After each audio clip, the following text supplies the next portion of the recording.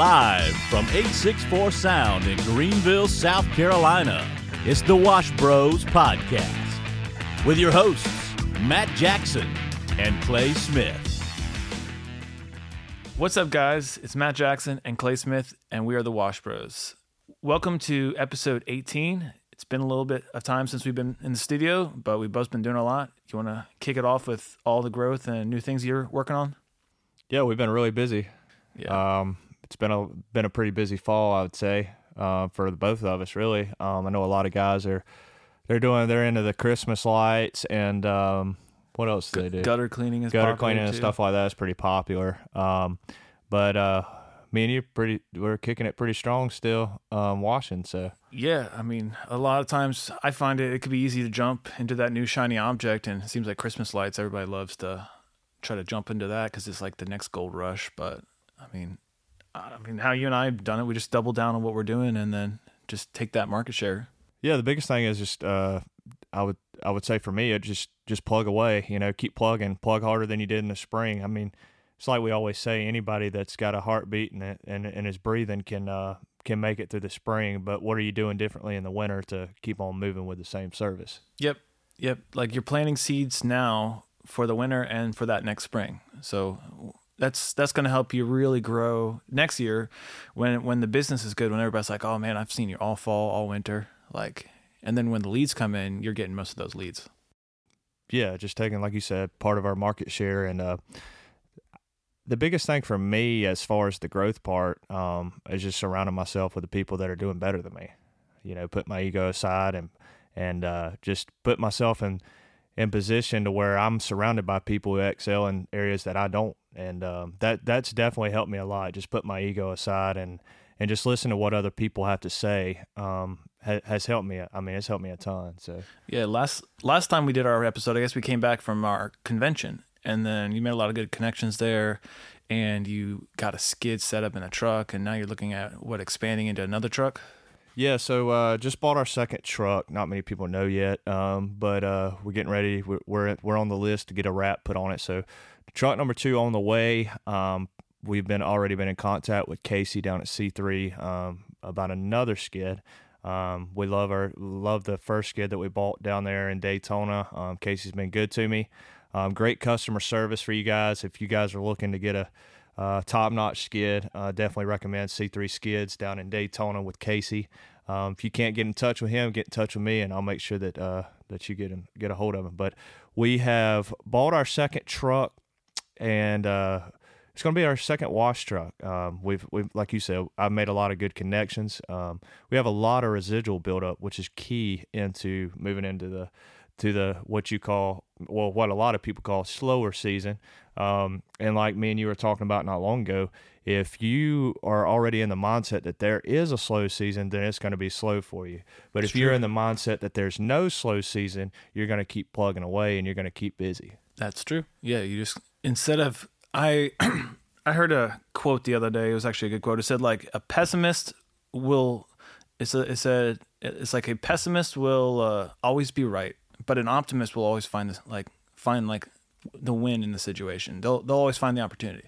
So like if you're like, oh man, it's a slow season. Yeah, I mean technically you're right. It is a slow season. Yeah. But if you're an optimist, you're going to look at that and say, oh, look at all these opportunities, and then you're going to secure some of these like relationship contracts with builders and like repeat business that's really allowing you to grow when everybody else is retracting.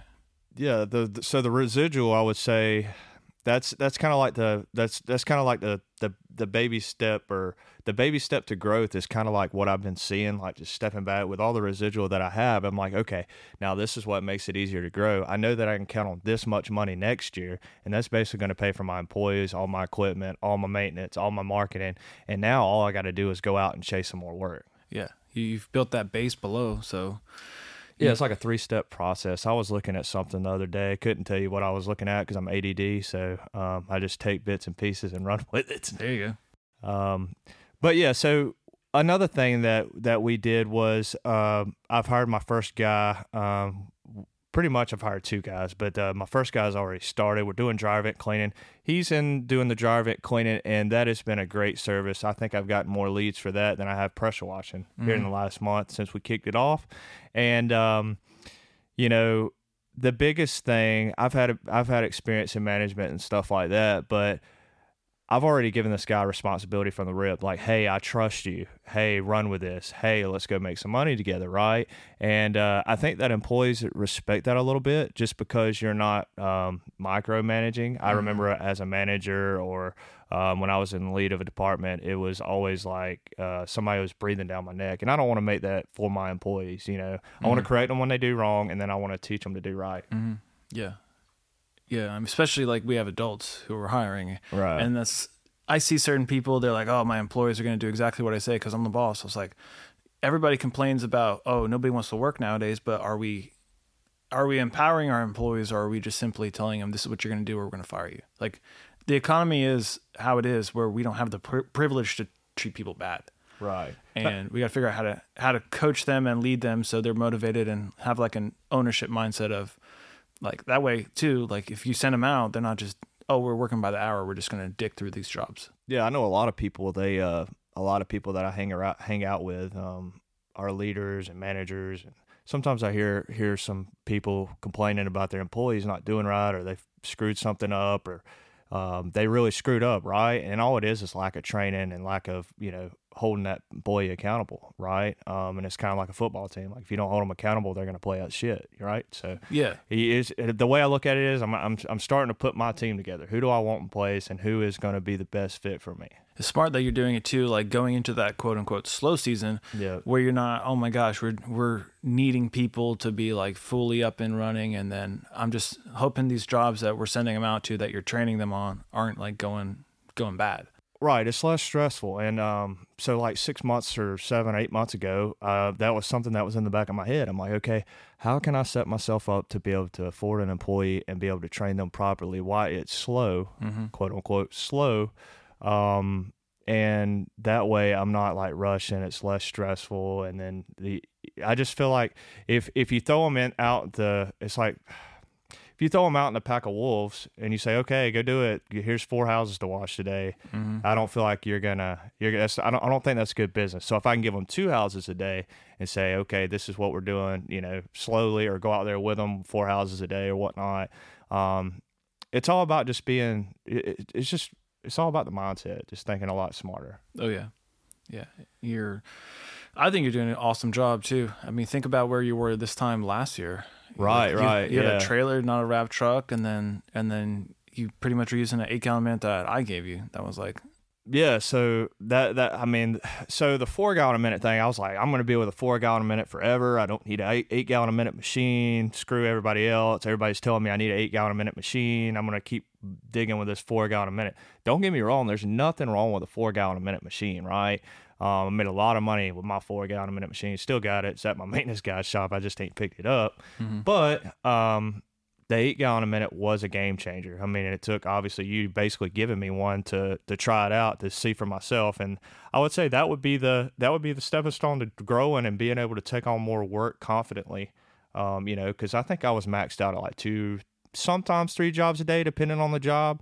But like there was so many days that I was 4 and 5 jobs a day this year. So that was definitely a growing point. Especially if you're doing like big rinsing jobs, like on these commercial projects, you get like, you can't really get by with a 4-gallon. No, I mean, I did one time, we did a big car wash, what was that, like 2 years ago, early last year, something like that. And we was like 7.5 gallons a minute. It took us 3 nights. Now I could go out there and probably do it at night.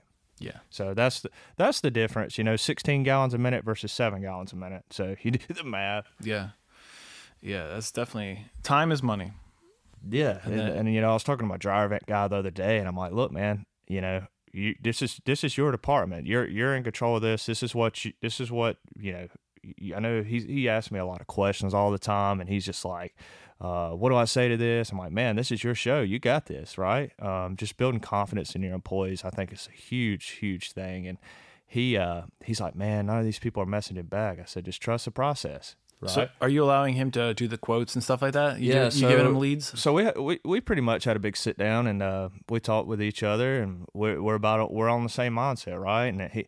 And I'm kind of just mentoring him, you know, just kind of being a shoulder to lean on, letting him run with it, let him do his thing. Because his biggest thing was he just wants some more responsibility, wants to do his own schedule, he wants to, you know, whatever. And I said, okay, I mean, if this is what you want to run with it, and here it is. Here's the lead. So we've worked out a good business deal on that, and he's done awesome. We're teaching him how to wash too, so whenever I need him and I need to rely on him, he can go out there and take care of it. Maybe, you never know, he might be a VP one day or something. Right? Yeah, you never know like what relationship the people that you're building in your team are gonna pan out to. I mean, you meet people and you're like, oh, this guy's cool, and I'm just pouring into that person, and they kind of blow up, or they are a vital person in your company. Well, it's like us, just keep duplicating yourself, right? So that's the biggest thing for me, and Kellen's done a great job with that. Shout out to Kellen. And I'm like I said, I'm looking forward to see what's going on with that. You know, our market's not too crazy with the dryer vent cleaning compared to the pressure washing, so that gets me very, very excited to knowing what I've done in the pressure washing market with a saturated industry, and going into the dryer vent cleaning has been awesome. We still have a long way to go, a lot to learn, but we got some great equipment that does just as good as anybody else's. So. Yeah, and it's cool. You're smart because you went with somebody who had like the technical background in that industry, right? Versus having to learn it yourself. Yeah, he come from a very well-known franchise. I'm not going to say where, but he had already had the cleaning mindset. So yeah, it wasn't pressure washing, but you know, carpet cleaning and stuff like that. He already had a big. He already knew how to work a CRM. He already knew how to deal with customers. So that was a big plus. I was willing to give up a decent percentage for that. So yeah, but I mean, now you're starting to think about like stacking stuff. Right. It's like, hey, you got this guy doing this, you got this guy doing this. You're feeding a lot of people, but at the same time, you're still getting fed yourself. Right. Yeah, it's just you know, just mentoring guys, pointing them in the right direction, and making sure they're treating your customers right. The main thing, you know, because one wrong move can destroy your whole brand, right? So, that's true. But yeah. Yeah. I mean, I guess that's probably a good wrapping point. Good wrapping point for episode 18. Yeah, for sure. Yeah, a lot of cool things coming from C3 Wash Pros. Yeah, C3 Wash Pros is kicking it. We're excited to see where it takes us for sure. If you guys haven't liked our page on Facebook or Matt the Drawway Guy, give us a follow, maybe a Google review. Just search us. We're in the Greenville, South Carolina area. Any of you guys want some merch? We're still working on merch. We haven't really had much. We always count on the downtime. And it's a slow season in the off season, but we never get it. Right. We're in today's November 1st, so yeah, we're recording on November 1st. But I think we got our first 32-degree night, so it's getting a little cold.